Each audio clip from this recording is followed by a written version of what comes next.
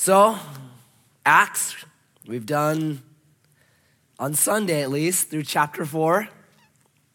Here's what we've seen. Like, it's been really good.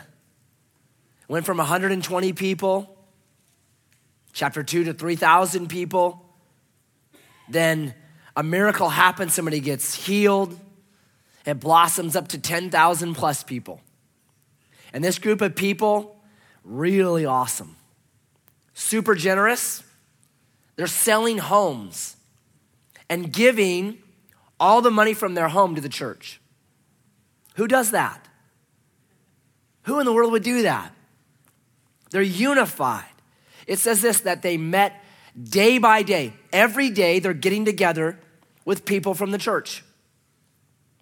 Now, apart from your family, is there anyone that you would want to be around every single day?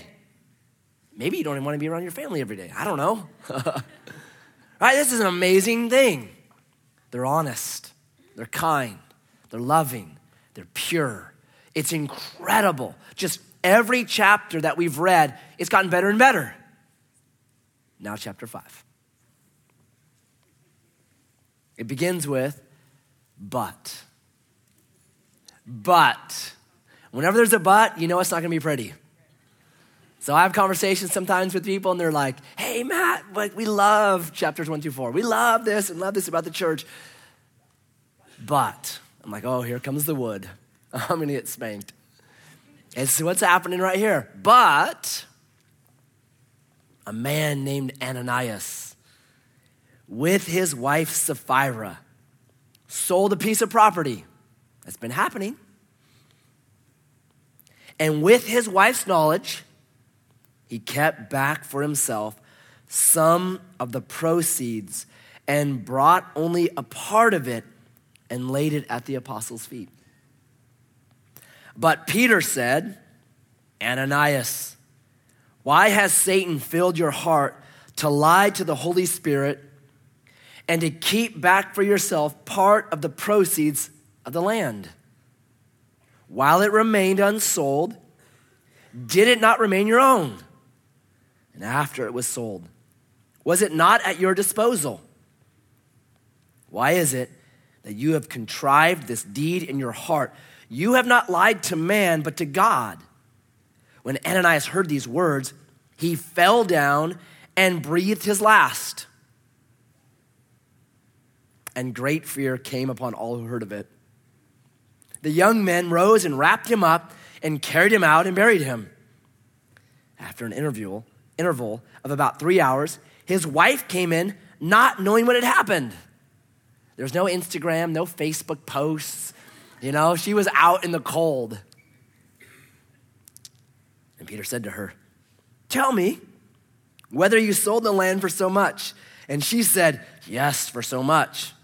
But Peter said to her, how is it that you have agreed together to test the Spirit of the Lord? Behold, the feet of those who have buried your husband are at the door, and they will carry you out. Immediately, she fell down at his feet and breathed her last.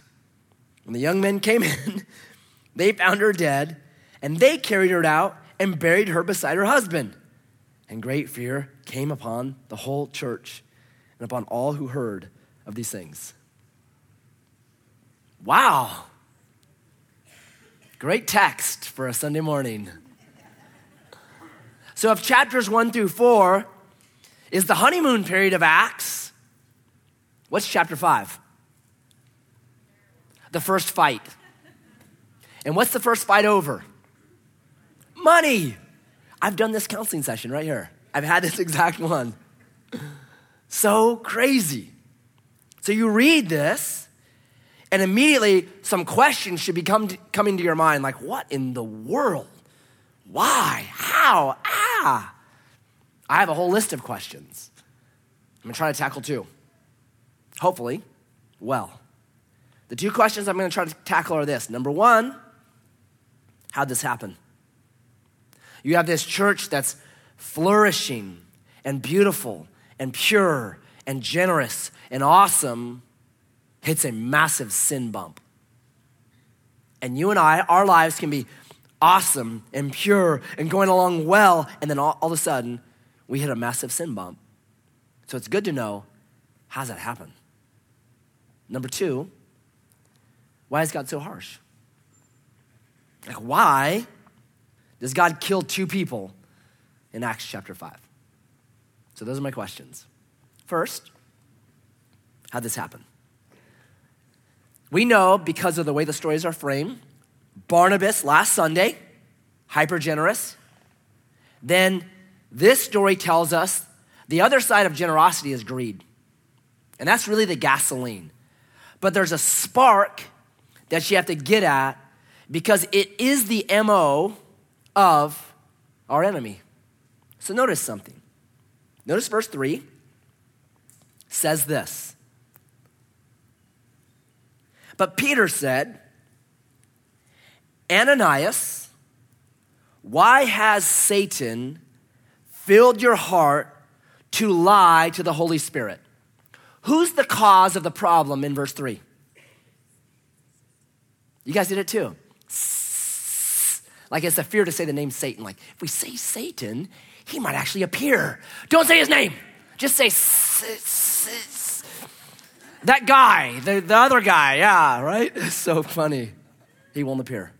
It's Satan, right?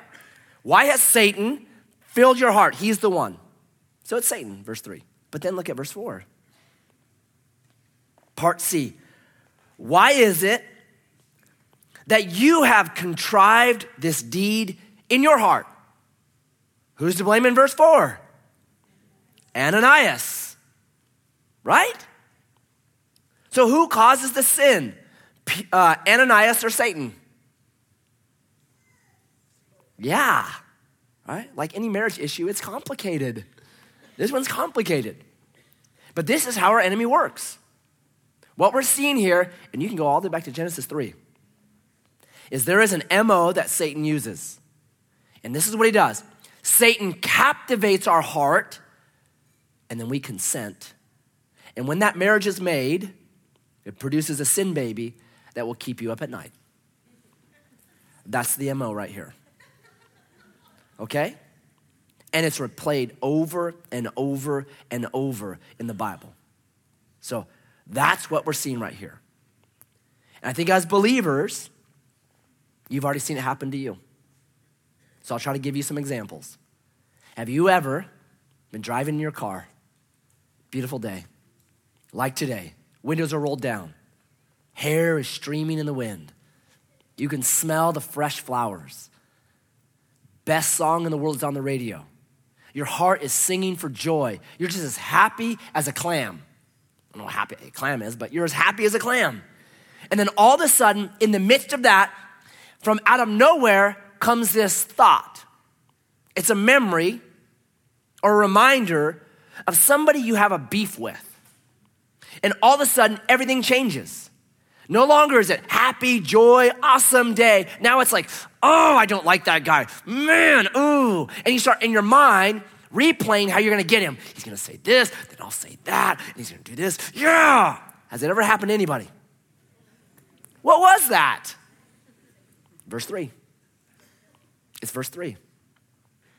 Have you ever been sitting in church, spacing off from the sermon? And all of a sudden you have this thought. You're like, I can't believe I just thought that. Oh my goodness, nobody noticed, do they? Oh man, I gotta get back to, read the Bible. Psalm 23. Right? And you're like, where did that come from? Verse 23. Right? That's Satan's MO. He lobs stuff at us until something captivates us.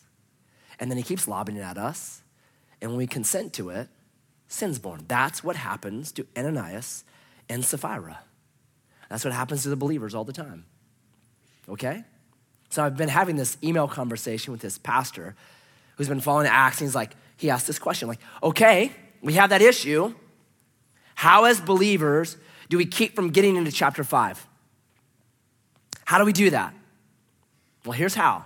Here's what I do in counseling with people all the time. I take them to this text almost always because for some reason it's not well known, but it's like the key text when it talks about what's happened to you and me when we believe. It's Ezekiel 36. And it could be because Ezekiel is hard to say. So maybe people don't turn there because of that. So Ezekiel 36, verse 25 says this, and all these things can be found in the New Testament. Ezekiel puts it together in just the most beautiful way. So when you believe, here's what happens to you. Listen to this. Verse 25. I will sprinkle clean water on you, and you shall be clean.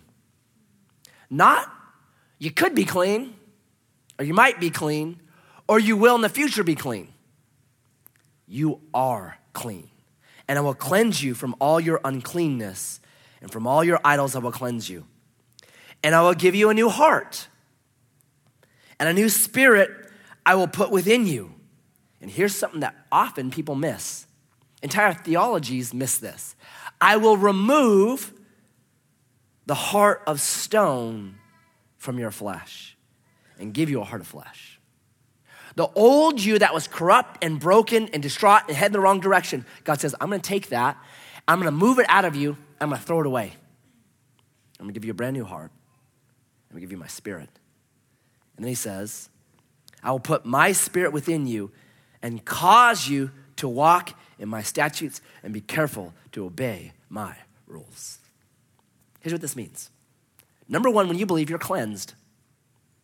My favorite example of this is maybe 4 or 5 years ago, we rented out the YMCA on New Year's Eve. And we had a midnight baptism that night.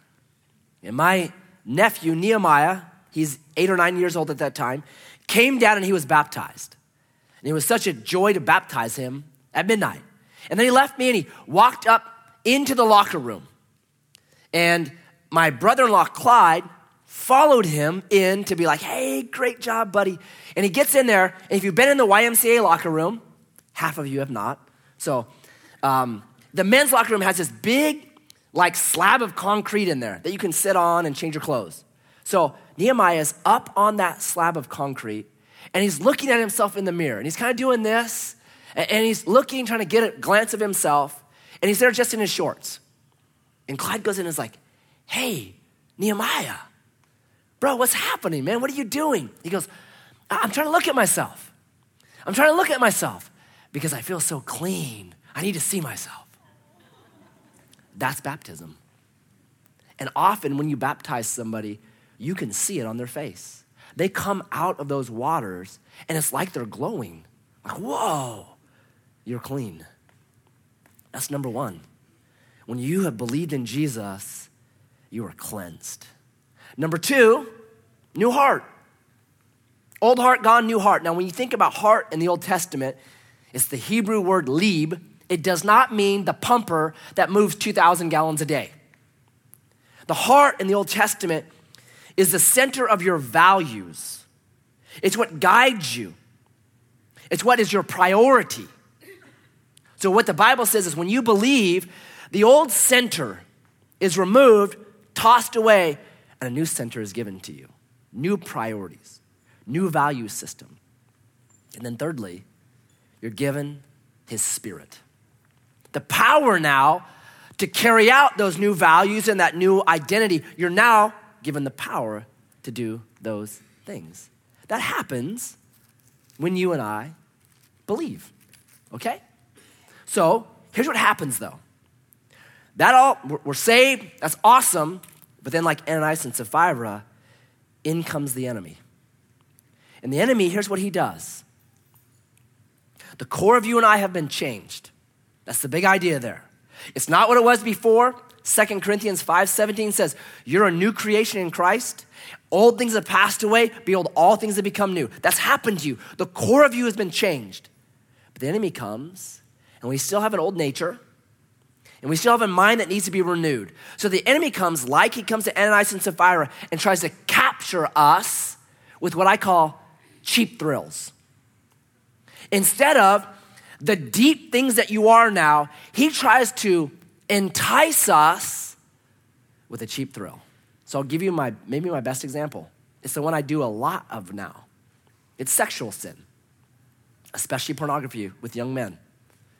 So a young man will come to me and he'll confess, and we start to walk through that. And it's getting younger and younger. It's scary to me. It's very scary. Protect your kids. Protect your kids. So we'll start to walk through this thing. And I always at some point will ask, and I have done this with dozens of men. I always ask them this question. Okay, you've succumbed. Satan captured your heart. You consented. You looked. How do you feel when it's all done? Are you happy? I've never had one young man say, totally, man. So happy. I've had every single one of them say, no. I've had some of them say, I'm depressed. I hate myself. I hate that I keep doing it. I want to commit suicide. One guy, I just want to kill myself because I can't keep doing this. It's always that. Because here's what the enemy does. He takes our godly good desires of a young man saying, I want to be with a woman. And the godly part of that is, I want to get married and give my life to her, and she gives her life to me, and we live together, and we raise godly kids, and it's beautiful and brilliant. I want that. What Satan does is he takes that deep godly desire, and he says, you can have it easier. A cheap thrill. And then we succumb to that. Look out. It's what happens to Ananias and Sapphira. They had this generosity deep in them, right? And then Satan used that generosity, sell this property. Hey, now that you got the money, listen, you don't have to give it all. You give part of it. Oh yeah, I could be greedy, right? That's the way Satan works. So how do you battle that? Here's what I tell young men. I give them this sentence. And this is what I do with a lot of people, addiction, you name it. Here's the sentence I give to them. Believe your identity has changed for joy. It's called New Covenant theology. Believe. I'm amazed at how many people are in church that have not believed in Jesus Christ. They're here because it's fun, I guess, because it's a thing to do, because it's a way to get involved in community, because it's the way to find a wife, way to find a husband, whatever it is. There's all kinds of other reasons than Jesus why people are in church. So now my number one question with people is, have you believed in Jesus? Because if you have not been given a new heart and been cleansed and been given God's Spirit. So I start right there. Have you believed? Right? And sometimes that's all we get. No, I haven't. Well, you need to get saved, bro. That's your problem. Then the next one is your identity.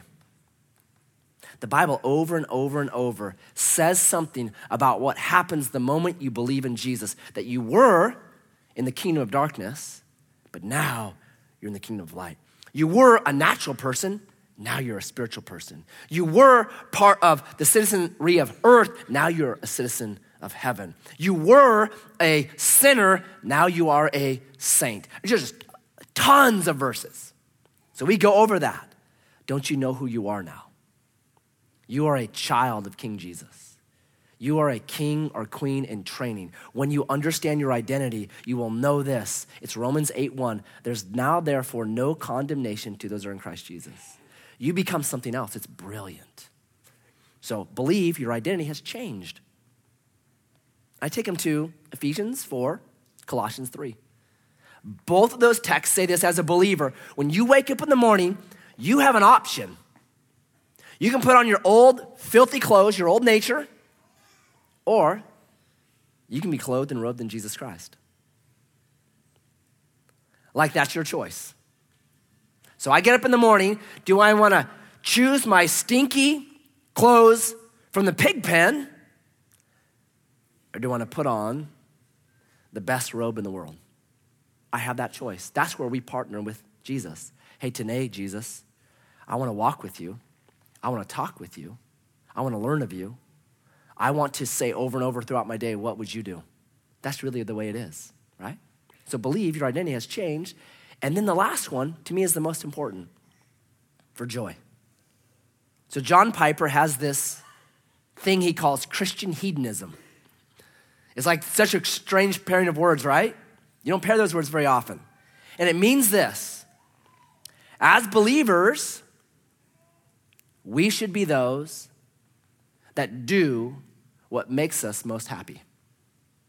That, because your heart has changed, because you've been given God's Spirit, that if you'll truly do what you really, really, really, really want to, it will bring great happiness. But here's what the enemy does. The enemy takes you and me to the dollar store. You ever taken your kid to the dollar store? What do they want on every single aisle? What are those dollar toys? What do you know about those dollar toys? They're junk, but they're only $1, so what do? Fine, I'll buy it for you. So they play with the toy for 3.7 seconds, it breaks, and then they're crying. Okay? That's exactly what Satan does. He takes us to the dollar store and look at this. Man, if you only had that, you'd be happy. Or if you only could do that, you'd be happy. And the moment we succumb to it, it breaks. So what John Piper says, and I agree with this, no, you don't do that. As a believer with the new heart and with God's Spirit, you say, I'm not going for cheap thrills. I want deep joy. Jesus, what would bring me deep joy? Not a cheap dollar toy. A $450 motorcycle would bring me deep joy. That's what I want. I want something better. And you pursue what will truly make you happy in the long term. I have a Bible professor who repeated this so many times I could never, it's embedded in my brain. He said this, here's the key. If a believer will stop the moment Satan tries to lob something in your heart, captivates you. Verse 3, if a believer will stop, pray, think, especially in community, and choose what will make him most happy, you will mostly do what's right because you're being given a new heart and God's Spirit. And what Satan wants to do is make it really fast, cheap thrill, cheap thrill, cheap thrill. Dollar store, dollar store, dollar store. As a believer, we're supposed to say, wait. Let me call a friend. Hey, should I do this? No. Okay, thank you. In community. That will not bring you great joy. And I go over, like all of them, addiction. You name, they're all Satan's way of bringing us to the dollar store, cheap thrill, and we forfeit the deep joy that God has for us. Stop, pray, think, especially in community. Call a friend. And then do what you know will bring you lasting joy. That's how we get rid of the enemy, right? Ananias and Sapphira did not do that. We're supposed to do that. Don't let chapter 5 happen to your honeymoon, all right? So the next question 2, why is God so harsh here? Here's a guy who sells a house, and he's given a massive chunk of it to the church, right? That's pretty cool that most churches would be like, hey, that's awesome. Now he does get together with his wife. It's not a mistake. It's not forgetting. It's none of those things. It is a beforehand, we are planning on doing this. We're planning on deceiving Peter, and they do that. They come, Peter says, what are you doing? He lies and drops dead. It's the last time anyone lies to the Apostle Peter. If you're gonna lie to somebody, not that dude. We saw what happened there. Tell the truth, right? Real short counseling sessions with him.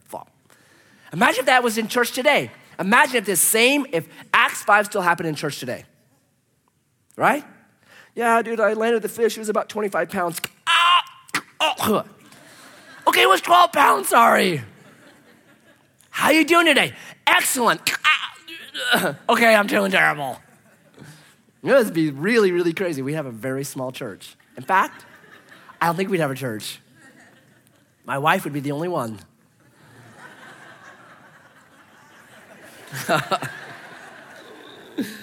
Oh. So, God here responds super harsh, and here's why I think. It's a reminder that God hates sin, that he is super serious when it comes to sin, that God loves his creation. Chapter 1, Genesis, it's good, it's good, it's good, it's very good. And sin hurts his creation.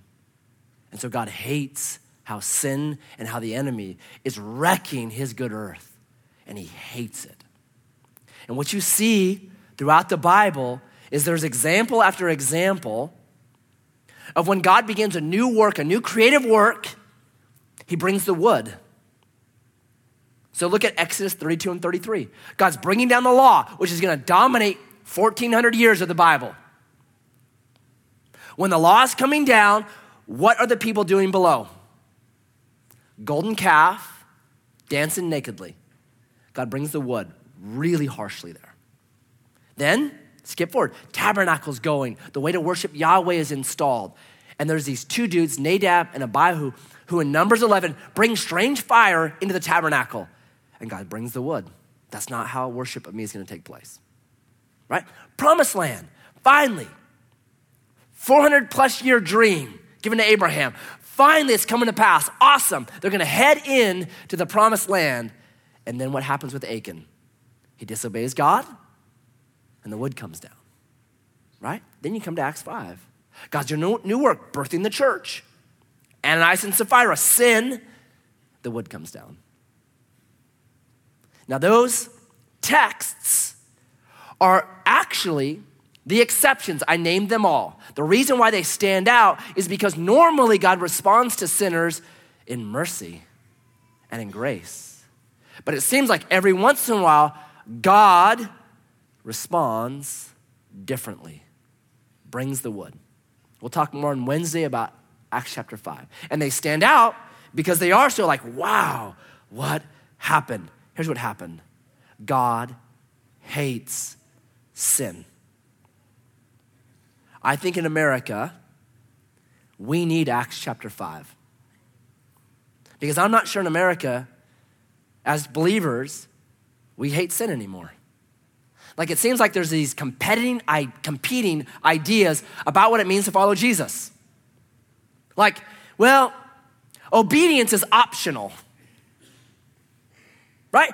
I prayed a prayer 20 years ago. I'm saved. Once saved, always saved. I'm good. Really? Even though your life looks nothing like Jesus, you're good? Are you sure? Or the Genesis 3 lie. Did God really say that? Does the Bible really say that? Is that really a sin? And we know that's not a sin anymore. That used to be a sin, but it's not a sin now. Oh, okay. Or God won't judge you. God's a God of love. He would never judge. What about Acts 5? Right? There seems to be in America these competing thoughts about God and what he does and what he doesn't do. And I think because we have, as a church, broadly, moved very much towards grace, which is a great thing. Grace can get out of balance. So I've had young men say this to me. It's all grace, bro. It's all grace. When we're dealing with sin, it's all grace, man, I'm forgiven. And they'll quote for me Romans chapter 5, verse 20. Favorite verse for the sinner. Man, that's a good one. Because it says there, where sin abounds, grace does much more abound. Come on, Matt, look at that. My job is to sin. God's job is to forgive. Symbiotic relationship. Brilliant and beautiful. I always ask them, did you keep reading? Because just a couple verses after that, Paul then says, so should we continue sinning? And then he says, chapter 6, verse 2, God forbid. In the Greek, it's literally H-E double hockey stick, no. It's very strong. And the rest of chapter 6 is all about New Covenant Christianity. That's what it's all about. It's, hey, look what happened to you. The old you has died. You put on Jesus Christ. You're resurrected. You're righteous now. Yield your members to righteousness, not to unrighteousness. That's the whole rest of the chapter. So I think as Americans, maybe more than any other group, we actually need chapter 5. Because we're supposed to hate sin too. It's full in the Bible. Romans 12, verse 9. Cling to what is good. Hate evil. Psalm 45, 7. Hate wickedness. Psalm 97, 10. Those that love Yahweh hate wickedness. Proverbs 8, 13. The fear of the Lord is to hate sin. Amos 5:10, hate evil. Hebrews 1 verse 9, speaking of Jesus, he loved righteousness and hated wickedness, and he was anointed with the oil of gladness above his fellows. He got deep joy because he chose new covenant theology. I'm not going for that cheap thrill. I want deep, abiding joy. I think as believers, we got to get really serious about sin. We need to hate it. James chapter 4, verses 8 and 9 says this. It says this, cleanse your hands, you sinners, repent from sin. And then verse 9 says this, weep, howl, mourn. Let your laughter be turned to mourning. Is that how we respond to sin? When we hear about sin, or we see sin on TV, are we like howling and weeping and mourning? Probably not. I think we're laughing. I think the entertainment world has taken the things that Christians should be weeping and howling and mourning over, and they've made it into comedy, right? What's a romantic comedy all about? Fornication and adultery. Ha ha, that's funny. Right? The whole genre of, I just call them drunk comedies, right?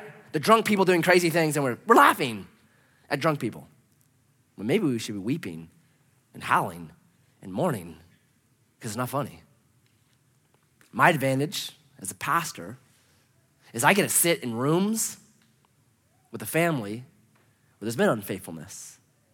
And I get to see the brokenness and the tears and the weeping and the howling and the mourning. And it protects me. I'm not going there. Wow, that hurts. I believe this. When your heart is broken over sin, it becomes a shield so you don't do it again. And then in the entertainment industry is geared to turn it around. Laugh at it, because if you laugh at it, it doesn't seem so bad. Fornication, ha ha ha ha. Adultery, ha ha ha ha. Oh, well, they laugh at it. Why don't I just try it? Be oh so careful. We should be those that take James chapter 4 very seriously. I'm not laughing at that stuff. I don't laugh at addiction.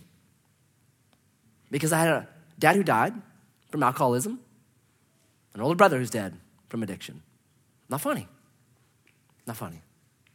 And maybe we need to be more connected to those kinds of things so we see it for what it is. So people want to dabble in drugs. You know what? Go to the Gospel Rescue Mission and talk to some people down there who've gone through addiction and ask them, hey, was that funny? Was living under a bridge funny? Was stealing from your family funny? My guess is they'll say no. Or maybe go to the pregnancy care center and walk with somebody through that. Because it's not fun anymore. You do exactly what James says. Oh, my heart's broken. My heart's broken. See, I think we need Acts 5. We need to hate sin too, right? But I think there's a second reason, and it's this. Ananias and Sapphira were doing something. They were acting more righteous, more holy than they were, right? They saw Barnabas, sold his stuff, gave it away. They saw the reaction of the church was like, oh, Barnabas, that's so awesome. So what they wanted the same reaction without a similar action. What do we call that? Hypocrisy. Excellent. When Jesus was on earth, he had a beef with one group of people called the Pharisees, whom he referred to as hypocrites. In fact, in Matthew 23, he says this, you guys are whitewashed tombs. You look great on the outside, but you're dead inside. You're fakes. You're faking it. It'd be like today, someone who washes and waxes his car, but never changes the oil. What's he gonna have? Merlin lawn art. Someone who's diagnosed with cancer doesn't go get treatment or chemo, instead just goes buys a new wardrobe. Well, I don't want anybody to notice. I don't want my hair to fall out. Oh, silly. It doesn't make sense. It's hypocrisy. And here's what I think. I think God said, I will not allow hypocrisy into the church. We're not gonna go back to the Pharisee system, where it was all about how good are you at keeping the checklist. Doesn't matter where your heart is, doesn't matter where your head is, just matters how good you are at keeping the checklist. Do you wear the right clothes? Do you speak the right language? Do you walk the right way? Do you talk the right way? Good, even though you hate it on the inside. We're not going back to that system. We're not going back to a club. It's all about how good you are at the membership dues. We're not going back to that. I did not send my son to die on a cross so that you guys could become a group of hypocrites. We're not doing it. I think that's why God is so serious. If there's one thing that will ruin church, what God destined it to be, it's hypocrisy. What the church had been at this point is open, honest, pure, loving, awesome. And all that would be destroyed by this one thing called hypocrisy. We're not doing it. But it's so powerful, isn't it? Isn't hypocrisy so powerful? It's unbelievable to me. It's still alive and well in church. It's still alive and well in all of us. So if you have a couple over for dinner for the first time, do you really clean up your house? Do you just make sure it just looks just right? Right? You got to chain the kids up in the room because they'll ruin it. Nah, you're chained in your room. I want the house to look great. Now, is that how your house normally looks all the time? No way. You want people to believe you live in a museum. Look at how perfect it is. Right? That's hypocrisy. Good hypocrisy. I'm not saying it's bad.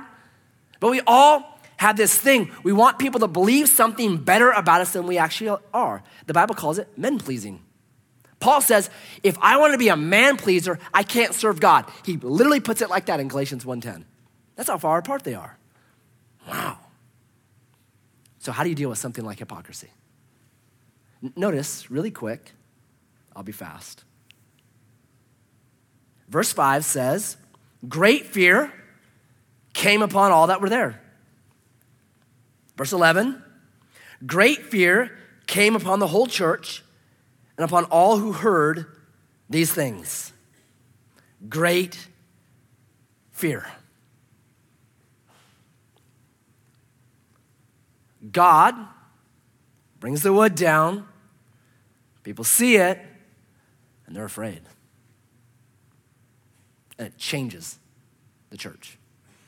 Here's how I explain this, what it means to fear God.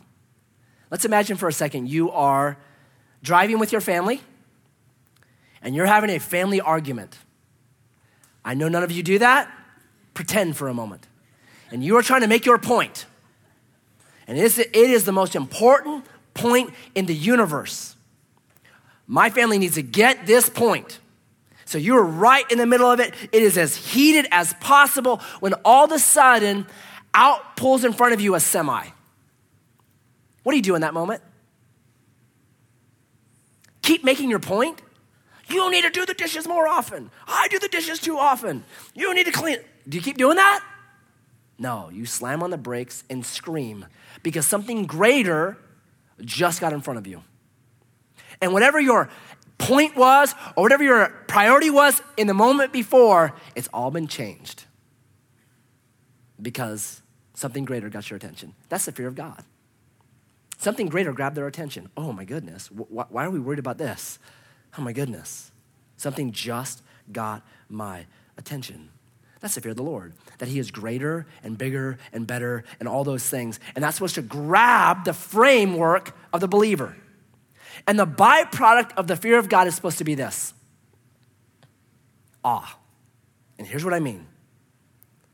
That he, who's greater, the semi, if you would, greater, more powerful, holds the universe in his hand. He has spoken the universe into existence with the word, that being loves me. Is that revolutionary? It should be. So I have people ask me this from time to time. Matt, you seem confident in what you do. What's your secret? My answer is always the same. 2 things happened to me in life that gave me great confidence. Number 1, when I finally realized why God loves me. And number 2, 18 years ago, when a then 5'9" blonde said yes to me. Anyone can have number one. Nobody gets number two. Mine. When it finally sunk into my heart that God loves me because of Jesus, and because Jesus is the same yesterday, today, and forever, that love is secure. I don't have to earn that anymore. I don't have to worry about that anymore. That the only opinion ultimately that's ever going to matter is securely in my favor. When I finally got that, I'm like, then why do I care what people think of me? Why do I try to please people? Why do I need to be a hypocrite? The only opinion that really matters loves me and is favorable towards me. So I don't care about having a big Facebook page or Instagram or how many likes I get or how many dislikes I get. I don't care about that. I don't care what car I drive. For a long time, I worked as an engineer. It was not a money issue. I drove a truck somebody gave me. So just know that. It was a gift. It was a 1976 two-wheel drive, four-door GMC, baby blue with a lot of rust and dents. And my wife said this about that truck. She said, it is the ugliest car in Josephine County. We live here. That means something because there's some ugly vehicles here. It was the ugliest, right? I would still be driving that thing. But one day it blew up. It was either an answer to my wife's prayers or that she let out all the oil the night before. One of those two. I just don't care. I'll drive a nice car. Hey, that'd be awesome. I'll drive a truck. It doesn't matter. Because my value is not centered on what people think about what I drive or the cars I have or any of that doesn't matter. Because the King of the universe loves me. That Jesus loves me. This I know, for the Bible tells me so. Do you know how radical that is? It sets you free. That's what Paul was saying. I'm not seeking to please men. Their opinion can be good or bad for me. I can't control that. The one opinion that matters, I'm clinging to that one. I'm clinging to that one. That cures hypocrisy. And hypocrisy, sadly, is alive and well in church. Here's the test I give people. If yesterday you were riding your motorcycle and you broke your leg, where would you go? Not a trick question. The hospital. Because the hospital is the place for people with broken legs. If yesterday you blow it, literally, and you get a Dewey, if you don't know what a Dewey is, I love you. And you end up in the paper Saturday, would you be in church on Sunday? No, because for some reason, church is not the place for broken people. Somehow hypocrisy has sunk into really what we think about church, and church is no longer a place where it's okay to not be okay. And this is the place I find help. But Matt, I've been to church before, and then I blew it. So if you've been to the hospital before, you can't go back again? Or you have all these ridiculous things that I'm like, what are you talking about? The proverb says a righteous man will fall down 7 times, but he'll get back up. See, where would be the place where people come because they're broken? And they come and we introduce them to the great physician who heals them. And we know that this might take 1 or 2 or 9 or 7 times. It might take that. But Galatians 6:1 says we walk with them through that, trusting that God will change their heart and give them his spirit, and they'll begin to walk stronger and stronger and stronger. And if they fall, we'll be there. That's what the church is supposed to be. When the church is that, it's brilliant. It's brilliant. So one of the reasons why we come to the table every single Sunday indoor is because we're reminded of the cure to hypocrisy. And it's the good news. That the one opinion that actually matters about you is secure. That you get to eat and drink acceptance. You get to eat and drink of great love. You get to eat and drink of the faithfulness of God for you. That's how we do communion. And so Jesus, this day, I pray that you would forgive me of my tendency to want people to think I'm something that I am not. That I'm smarter than I am.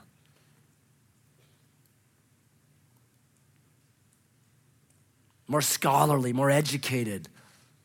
Know the Bible better than I do. Forgive me for those tendencies. Forgive us, Lord, as a community.